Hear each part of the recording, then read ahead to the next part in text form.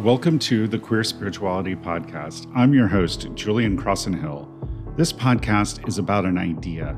It's the radical idea that queerness is a gift and that the divine celebrates it rather than merely accepts it.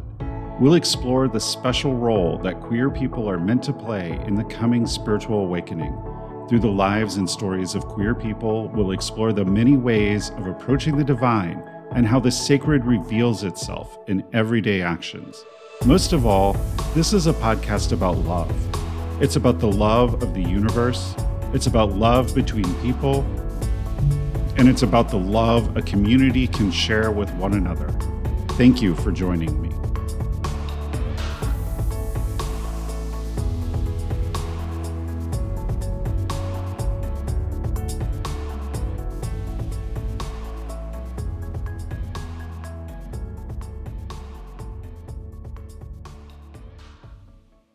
Hello and welcome to this episode of the Queer Spirituality Podcast. I'm your host, Julian Crossenhill, and I want to take a moment to talk about something that I think is really important. And that is when I talk to gay and bi men, frequently I hear the sentiment that they don't like to be around other gay and bi men. They don't like to be part of the gay community because the community to them has been difficult to interact with. It's been bitchy and there's been put downs, and this really hurts my heart because I think as a community, we need to be building up and supporting one another. And so I've created a special retreat this October at Oakwood Retreat Center in Selma, Indiana. It's the Sacred Ken Samhain Retreat. And at this retreat, through workshops and exercises and experiences, and just spending time in queer space, we'll start to tear down some of those expectations and judgments that get in the way of really connecting with each other and really seeing one another so that we can build a supportive, strong community.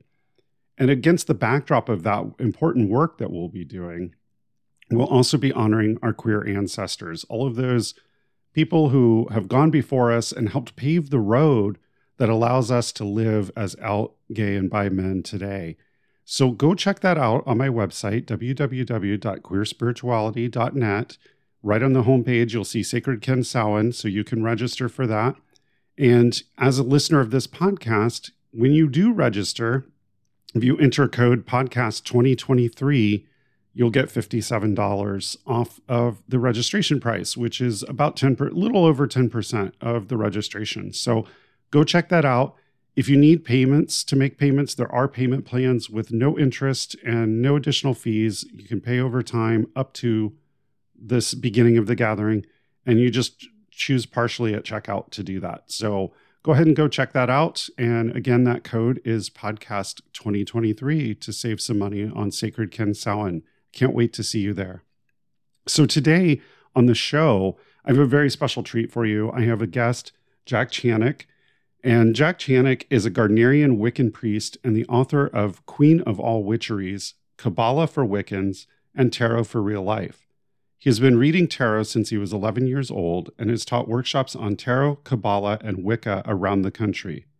Jack is a cis gay man for whom the experience of coming into Wicca coincided with coming out of the closet.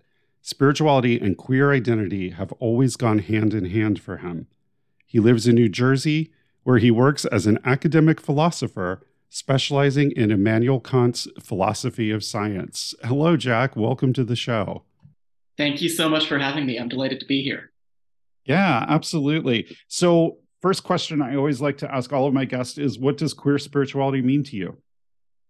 I think for me, the point of queer spirituality, if we're having a conversation about queer spirituality, it's about finding a spiritual space, not only where queerness is tolerated, but where it's actually uplifted and celebrated and seen as something special and worthy of its own kind of connection to the divine. So it's about creating spiritual spaces that don't just say like, yeah, sure, you can join if you want, but that really celebrate having queer members. Awesome. That's very similar to my own definition, because I've always found it frustrating that people experience religious trauma and then they go to basically the same spiritual path, but where they're accepted. Or, you always hear hate the sin, love the sinner BS. And, and I always felt that queer spirituality should celebrate it, not just accept it. And I think the other aspect of it for me is that it also needs to be sex positive. People shouldn't have to deny a big part of their existence in order to follow that particular path. So I love that there's such synergy there. Tell me a little bit about your spiritual path. How did you end up where you are now? That story changes every time I tell it. Not because I'm lying or making things up, but just because there were so many different things that all came together at once. And every time I tell the story, different parts of it seem salient. I grew up in an aggressively non-religious household. My father was raised Catholic and was bitter about that until the day he died. And I also grew up in a part of America that was latently homophobic in the way that I was never threatened or made to feel physically unsafe, but it was also understood that homosexuality or queerness were things that happened elsewhere in the world, and we don't really do that here. We don't really have that here. I didn't have any queer role models growing up. It wasn't a thing that was part of my world. And around the time I left for college, this sort of happens. You start to find some things out about yourself. And simultaneously, I began to explore my own queerness. And I also began to realize that as much as I had been raised in this sort of atheistic, non-religious environment, that really wasn't me. And there was a part of me that really needed the myth and the symbolism and the ritual and the dancing naked under the full moon. So I started experimenting with a couple of different spiritual paths. Around the time I moved to New York, I found a Gardnerian coven, and I've been with them ever since. And then that process of self-exploration coincided with a lot of my exploring and coming to terms with my own sexuality. Those two things really happened at the same time. Wow, that's amazing. Yeah, I think that's wonderful that it all sort of came at the same time for you, because for so many people, it's like two different processes, and it's almost like coming out twice in a way. It's like coming out as queer and then coming out as a witch or a pagan or whatever that path is. I'm really curious about something that's kind of been on my mind when reading your bio earlier is I previously had initiated into the Minoan Brotherhood, which is, of course, an offshoot of Gardnerianism that was started in the 70s as a reaction to what at the time was rampant homophobia in the Gardnerian tradition, or at least that's the story that we hear. And so how has Gardnerianism evolved with the times, or have they? Is it just, that there's some covens that are more open than others? Yeah, for those who are listening along, you couldn't see me nodding emphatically as Julian was speaking. So the Minoan Brotherhood was started by Eddie Paczynski, who was a gay Gardnerian initiate in New York, who was really kind of rejected by the community and who was pushed out for a lot of reasons. And some of those reasons had to do with other things, right? Some of those reasons had to do with classism and ordinary, petty interpersonal drama, which happens everywhere. But homophobia was a really large part of it. And the thing I think that a lot of people don't want to admit is that our religion is not insulated from politics. We like to believe, because we are doing a transcendent thing when we're doing religion, or if you're not religious but you're spiritual in some other way, we're doing a thing that connects us to something bigger than us and that feels powerful and sacred and special. And we don't want to feel like it's polluted by political discourse. But the fact of the matter is, this is a thing that is being done by people, and people bring their own biases with them. People bring their assumptions with them. People bring the politics of the time with them. So the Gardnerian community has always been subject to the same sorts of political biases or conversations that are happening in society at large at the time that we're dealing with. So in the 1970s, the inclusion of gay men was considered anathema in certain corners of the Gardnerian tradition. This idea that Wicca is supposed to be a fertility religion, and how can gay men do fertility if they're having butt sex and not making babies? Right? And, that wasn't just a conversation that was happening in Wicca at the time. That was a conversation that was, in one way or another, being parroted all over the US in all kinds of political conversations. And it just happened that it made its way into the Wiccan community in that form. And you still saw a lot of homophobia in the Wiccan community, really up through the 80s, the 90s. As long as this has been a political issue in society at large, it has also been an issue in Wiccan spaces. Right now, the culture war that's happening is less so about cis gay people and much more so about trans or gender non-conforming individuals. And you see that in American politics. And surprise, surprise, you also see those conversations being had by reactionary elements of the Wiccan community. And, I think ultimately what it boils down to is that, those are political conversations, and people are importing their politics into their Wicca and then assuming that they're just being, theological about it. And I'm not bigoted, I'm not transphobic. This is just my theology because we're a fertility religion. And that's stupid. That's just an excuse that people use to try to exclude queer folks.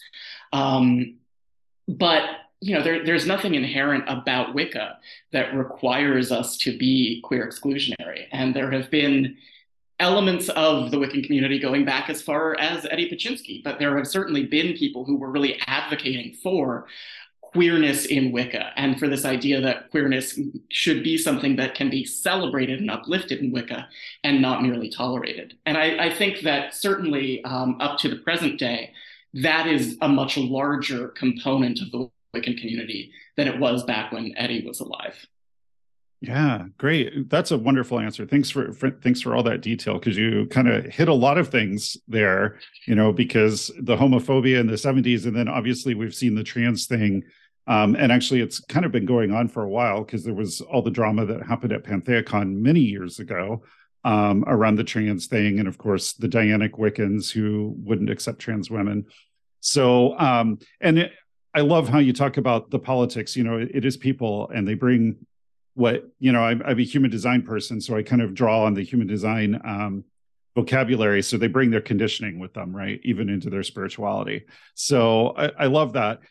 You kind of touched on this a little bit in talking about the trans thing. I was on your website, and you have a video. I didn't have time to watch all of it, but just for people who are new to all of this, or maybe thinking about Gardnerianism, you had a video recently on your site where you talked about gender roles in Gardnerianism. And I think people have an idea that they're very sort of old-fashioned and static in that tradition. So, you've addressed it on your website, but just for listeners here, can you address that? Yeah, absolutely. I think one of the biggest things to realize is that no two covens in Gardnerian Wicca are exactly the same. Gardnerian Wicca is decentralized. There is no central authority. There is no set of bylaws that every coven abides by. So different covens approach things in different ways. And some covens are pretty queer phobic. Those covens exist. A lot of them happen to be in parts of the country that are also just sort of politically queerphobic, right? A lot of transphobic covens end up in, Florida. That's not to say that every coven in Florida is going to be trans exclusionary or is going to be homophobic, but these things follow the political map. But just as much as there are covens that are going to be very rigid with gender roles, or that are going to be very sort of exclusionary, there are also covens that are very inclusive and oriented around making queer practitioners feel welcome. The coven that I belong to is run by a lesbian couple. So the high priestess is a femme lesbian. She's not a lesbian, she's bisexual, but she's a femme woman who is married to a woman. The acting high priest of the coven is a butch lesbian. And she works as the high priest in the coven because that is the way of moving magic and participating in circle that is most authentic for who she is. I also know lots of trans and non-binary initiates in the craft who might not always have a particular way of working in circle, right? Sometimes they might do things the way that a priestess is trained to do things. Sometimes they might do things the way a priest is trained to do things. And sometimes they might just stir it all up and do things totally differently, as a way of sort of bringing their own authentic identities into their magic, into their spirituality, and allowing that to be reflected in who they are, not just as an individual, but also as a member of a spiritual community. So I think for people who are interested in Wicca, but worried that these like strong gender roles might be exclusionary or might not be for them, the thing to do is to reach out to any covens that are near you and have a conversation with them. Because it's possible that those covens might have really rigid roles that wouldn't be right for you, that wouldn't fit you. But it's also possible that they'll say, hey, we like you. We want you to be who you are with us. So come join our circles, tell us who you are, and we'll figure out a way to make the circles inclusive for you.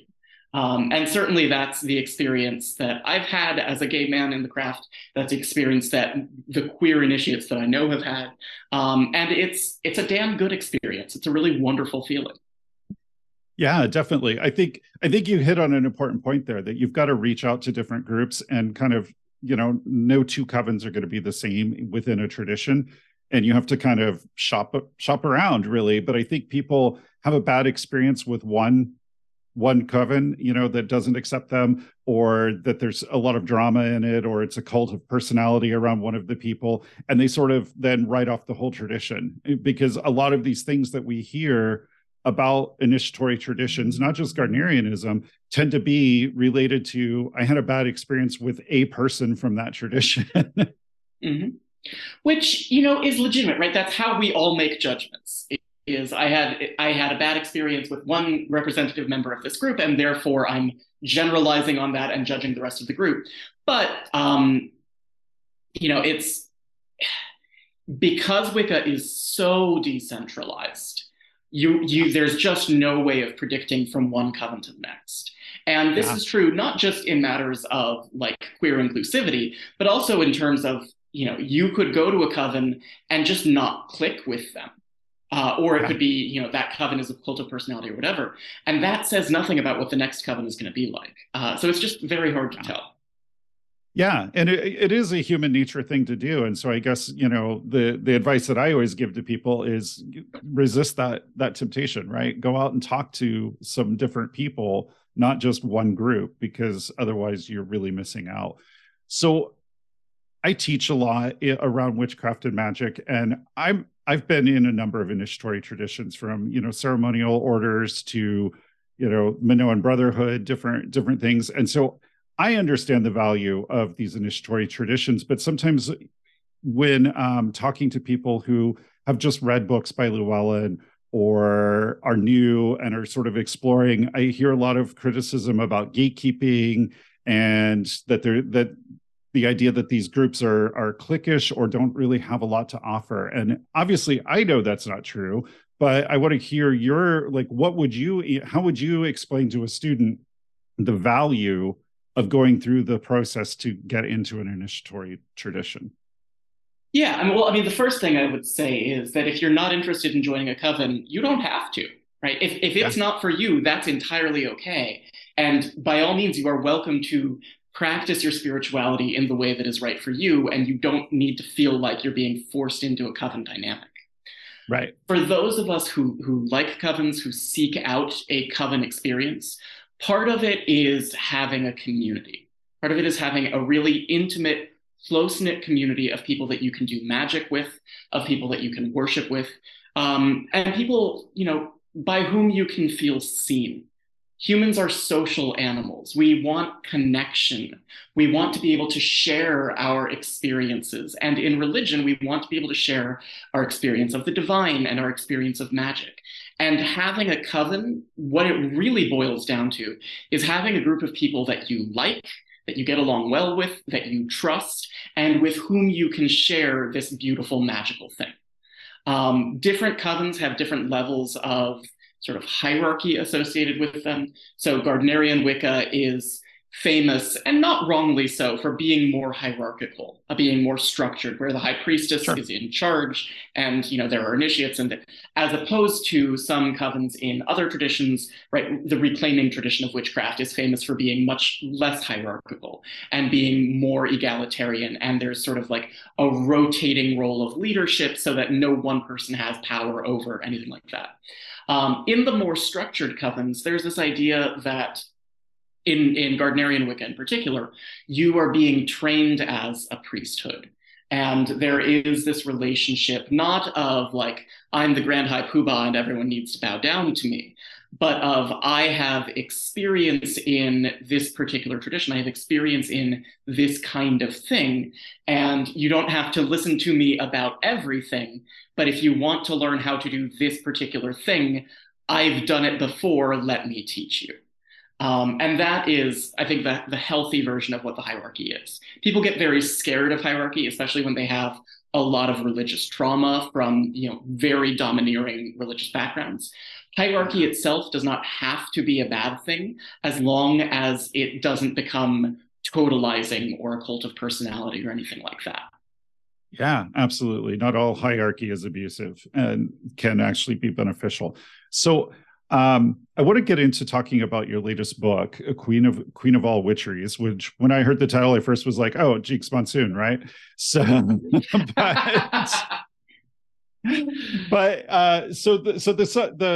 the sort of subtitle is A Biography of the Goddess, and you really break down in this book a lot of the different myths of the goddess and different ideas about the goddess. And in one part, you talk about that the modern goddess is very different from, we already know that there's no unbroken line. This isn't an ancient tradition revived. We've recreated this, but the goddess has taken on a very different characteristic in modern times from how she was understood, even in all these different periods of time that you explore in the book. So I'd love if you could kind of talk a little bit about that. Yeah, so I wrote the book because the big boom of goddess publishing kind of ended roughly at the end of the 1990s, start of the 2000s. And there haven't been a lot of books on the goddess published since then. And part of what that means is all of the really good books about the goddess we have are 20 years out of date, Yeah. At least. And they're still good, they're still valuable, they still have a lot to say, but there are a couple of things in them that you hand someone a book and you're like, okay, listen, skip over the history, ignore the parts about abortion, ignore the homophobia, and there's still some good stuff in there. And I wanted a book that I could hand someone and say, like, here's the goddess as I know her now, and here's some of the history of how she came to be known in the world without outdated conceptions about gender, without outdated historical claims. So I wanted to tell a story that showed not just who the goddess is as we understand her now, but also that she is this very sort of particular figure and has taken on a life of her own in the modern world, and isn't exactly like anything we find in the ancient world. So, there are goddesses aplenty in the ancient world. But when I say the goddess to you, I'm talking about a really particular figure, right? She is a moon goddess. She's probably a mother goddess. Maybe she's got a triple goddess maiden mother crone thing going on. She's a patroness of witchcraft. She's a goddess of love and sex. That's a particular figure. And we don't find that goddess anywhere in the ancient world. And so, as it turns out, she's this real distinct modern deity who comes to be known in the world starting in about the mid 19th century as various practitioners and historians and archaeologists and magical practitioners all come together and build up this idea of what they think goddess worship should be like. And the goal of the book is to sort of tell that story. Yeah. And I think you've done it really well because, I'm kind of a hard polytheist. And the goddess, as you just described, to me, like she's very separate from, say, Hecate or Artemis or anyone, because it is like it's a modern creation. And we've sort of created this new deity that's just generically known as the goddess, who has a lot of traits of a lot of different goddesses, because that sort of movement to sort of see all goddesses as one for a while. She's kind of grabbed bits and pieces from lots of deities, but she is distinct and very different from all of those other goddesses. So, I really appreciated that in the book where you sort of talked about that a little bit. Yeah, absolutely. And, it's true that the goddess, in scare quotes, has a lot of features in common with various deities from the ancient world. She has a lot in common with Diana, she has a lot in common with Isis, but there are also lots of deities that she's not like, right? She's really has very little to do with the Morrigan. Yeah. There's maybe a little bit of overlap if you like squint real hard, but those are two very different deities. And even the deities that she has a lot in common with, you know, Diana. Diana is a moon goddess. Diana is associated with witchcraft and magic.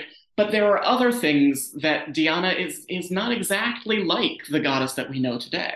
And what we have is a real specific deity who, is influenced by archaeological concepts that like now we know are not actually correct, but that were hugely influential in the 1900s. She's influenced by ceremonial magic through Aleister Crowley and Dion Fortune. She's influenced by ideas about witchcraft. And all of these things come together to allow for the goddess movement as we know it today to come into the world. And I think that's so cool. Yeah, I think it's great. And I think it's wonderful that you have, like, the reason behind this book, right? Because the books on the goddess are old and they do have a lot of bad archaeological information, misinformation. They have the old political ideas. They have a lot of extra gunk in there, right?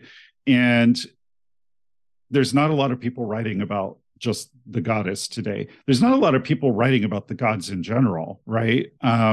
There's some stuff on Odin that's come out. Diana Paxson had her book on Odin recently, but the theology part of magic and witchcraft tends to get a lot less attention. And fortunately, we're starting to see that pendulum swing now with people like yourself, and Diana Paxson has written some more on that. So there's some authors starting to come that way, but for so long it was so focused on how do you practice magic and less on the nature of the gods and how this all works in the theology.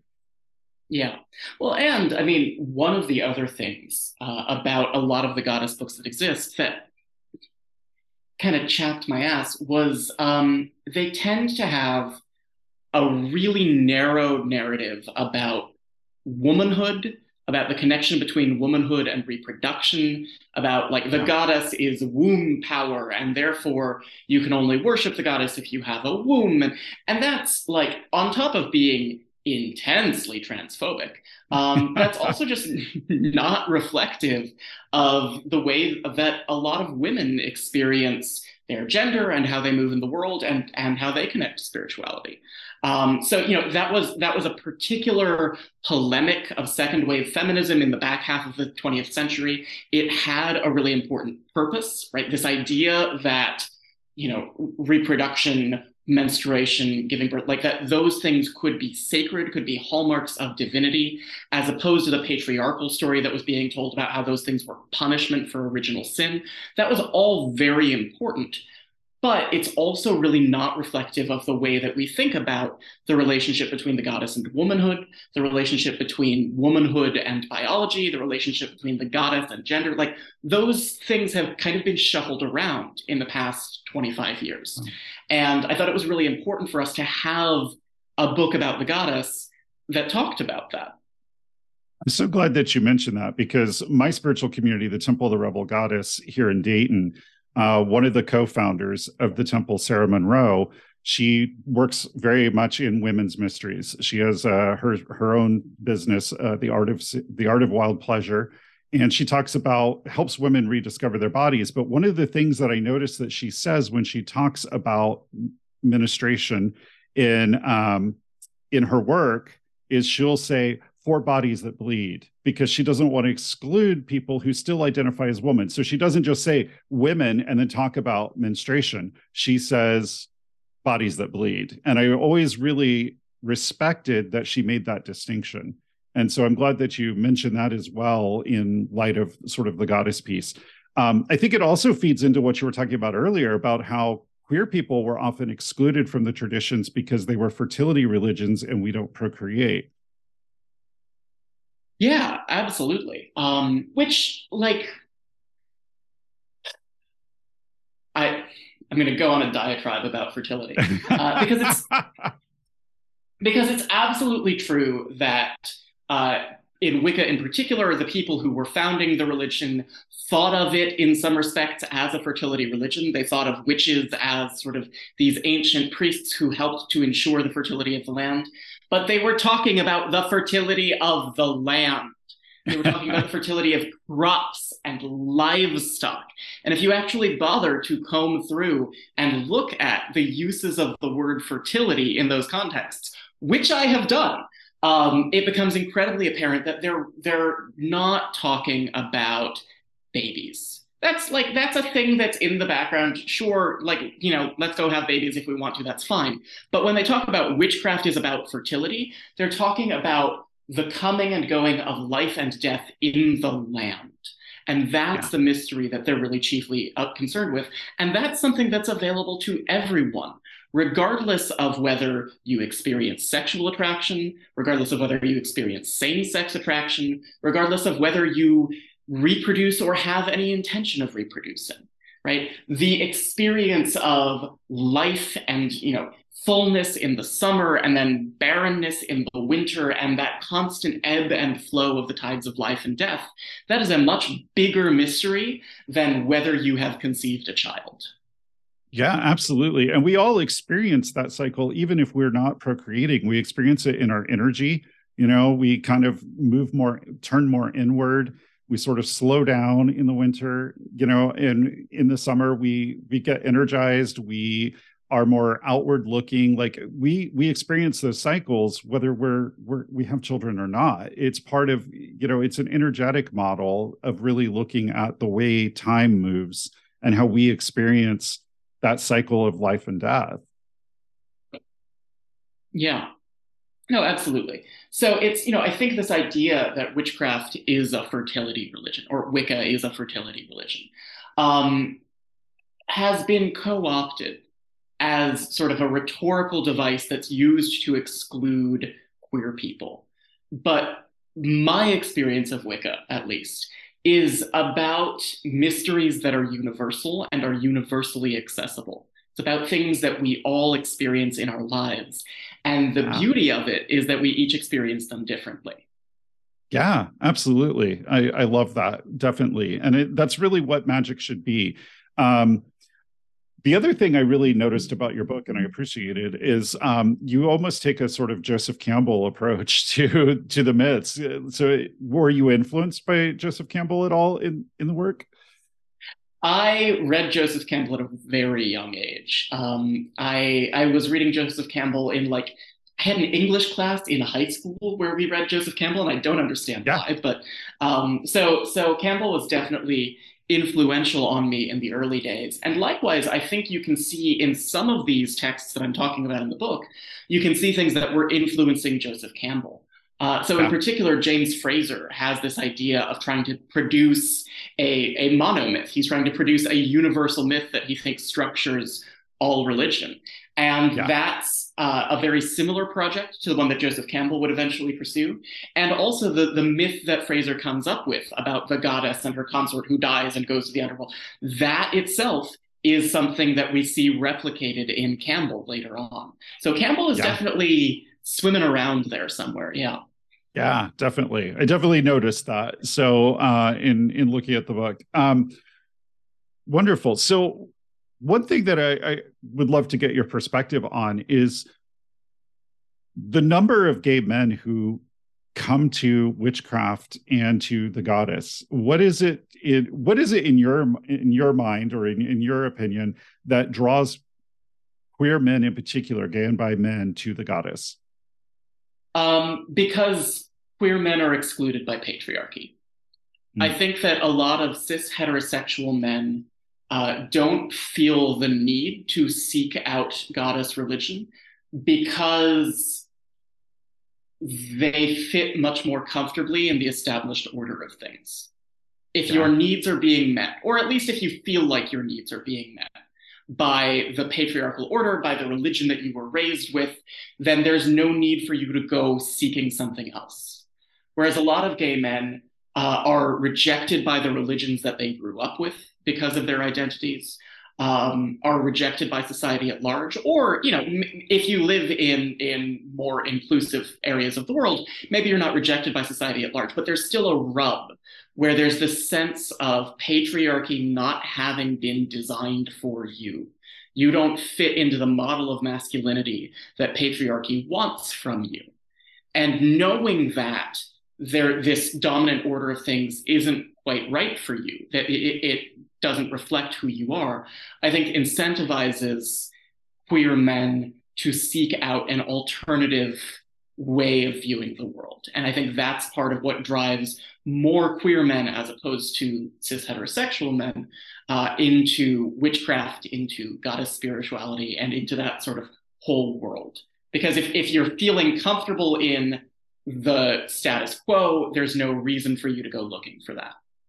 Yeah, absolutely. I definitely feel that, and I definitely feel like that was my own experience. And,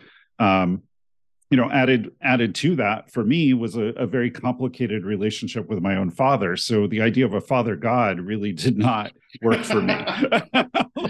Yeah. So, and I've heard that from other queer men as well, that, they just didn't get along with their fathers. And so thinking about God as a father didn't relate to them. So wonderful. What advice do you have to queer men who are just starting down this path?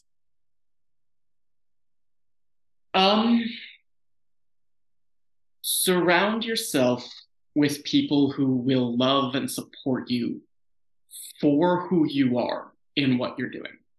And that sounds like kind of obvious advice, but I think that it's so important to have people who will say, yes, I see you for who you are. I see you for what you're exploring and trying to do, and I'm here with you for it. Even if those people are not themselves witchy or spiritual, or, even if those people are, staunch atheists, whatever, as long as they see you and are willing to support you 100%, you got to have someone in your, and you got to have someone that you can go to and talk to about this stuff and say, I have been really interested in such and such thing, and I'm thinking about maybe going to an open event, but I'm nervous. But you have to have a community, and that community doesn't have to be people who are all doing the same thing as you, but it has to be people who love you, who you can rely on, and with whom you can be authentically yourself, both as a queer individual and as someone who is trying to explore spirituality and figure these things out. You got to have someone that you can talk to about all of it. Yeah, perfect. Yeah, that's wonderful advice.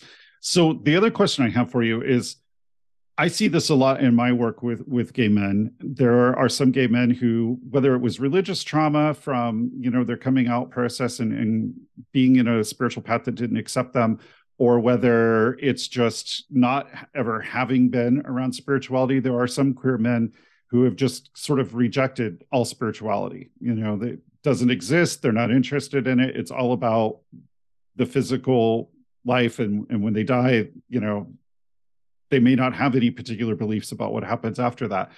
What are gay men missing out on if they don't explore their spirituality?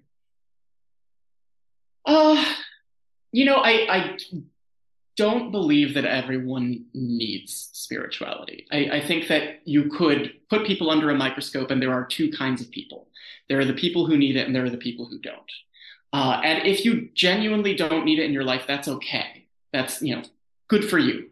I think you owe it to yourself to at least ask the question, do I need this? Is this something that would serve me in my life? And the question, it's not, people think that spirituality is about allaying your fears about what might happen to you after you die, or that it's about teaching you the difference between right or wrong. And for me, at least, neither of those things is what my spirituality is about.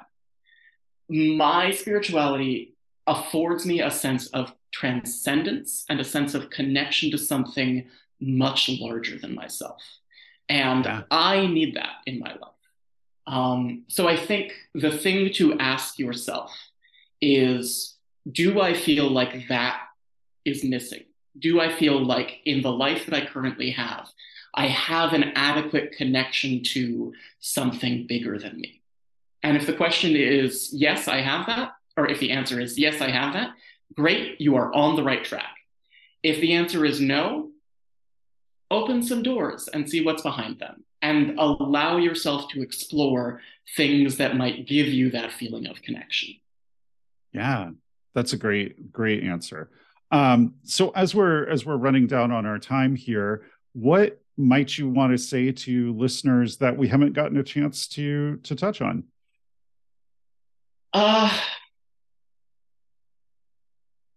think that queerness is already a magic of its own kind.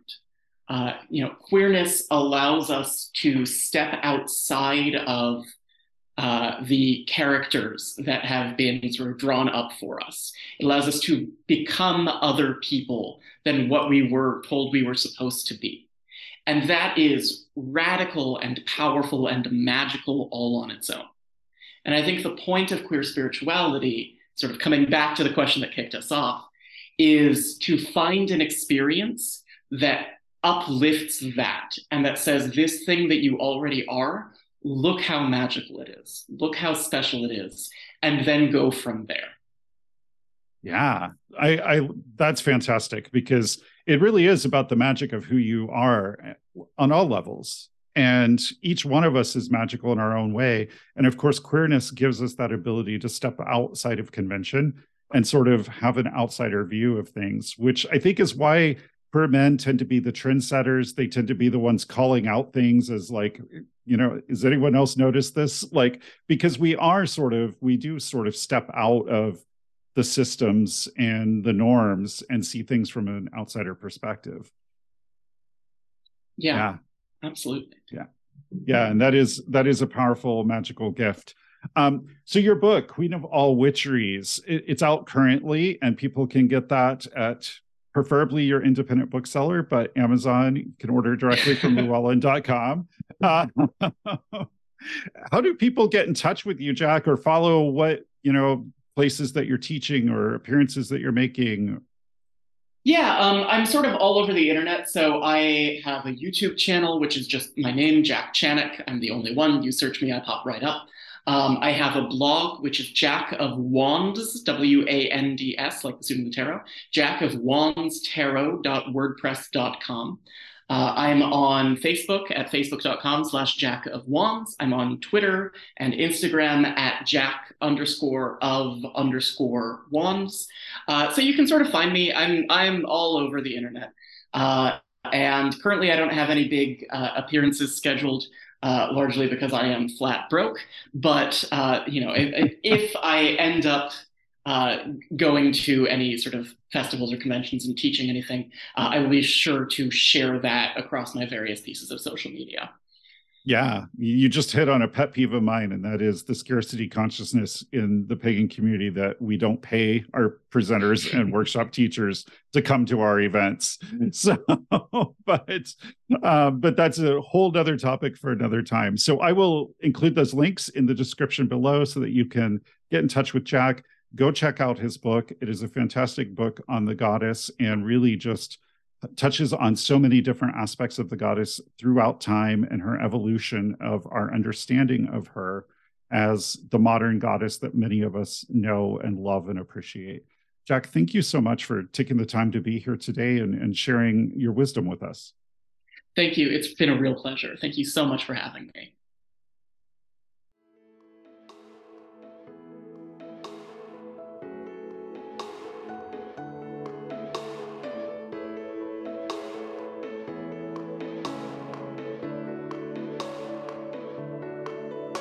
Thank you for listening. This has been the Queer Spirituality Podcast with Julian Crossan Hill.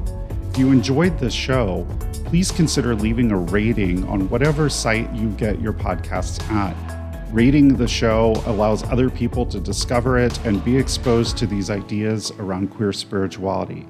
You can also find my blog and past episodes of this podcast at www.queerspirituality.net. That's www.queerspirituality.net. You can also there find links to the Queer Spirituality Facebook group, my various social channels where you can get involved in the discussion or send me your feedback or questions or things you'd like to hear on the show. Thank you again for listening and for your support. Bright blessings.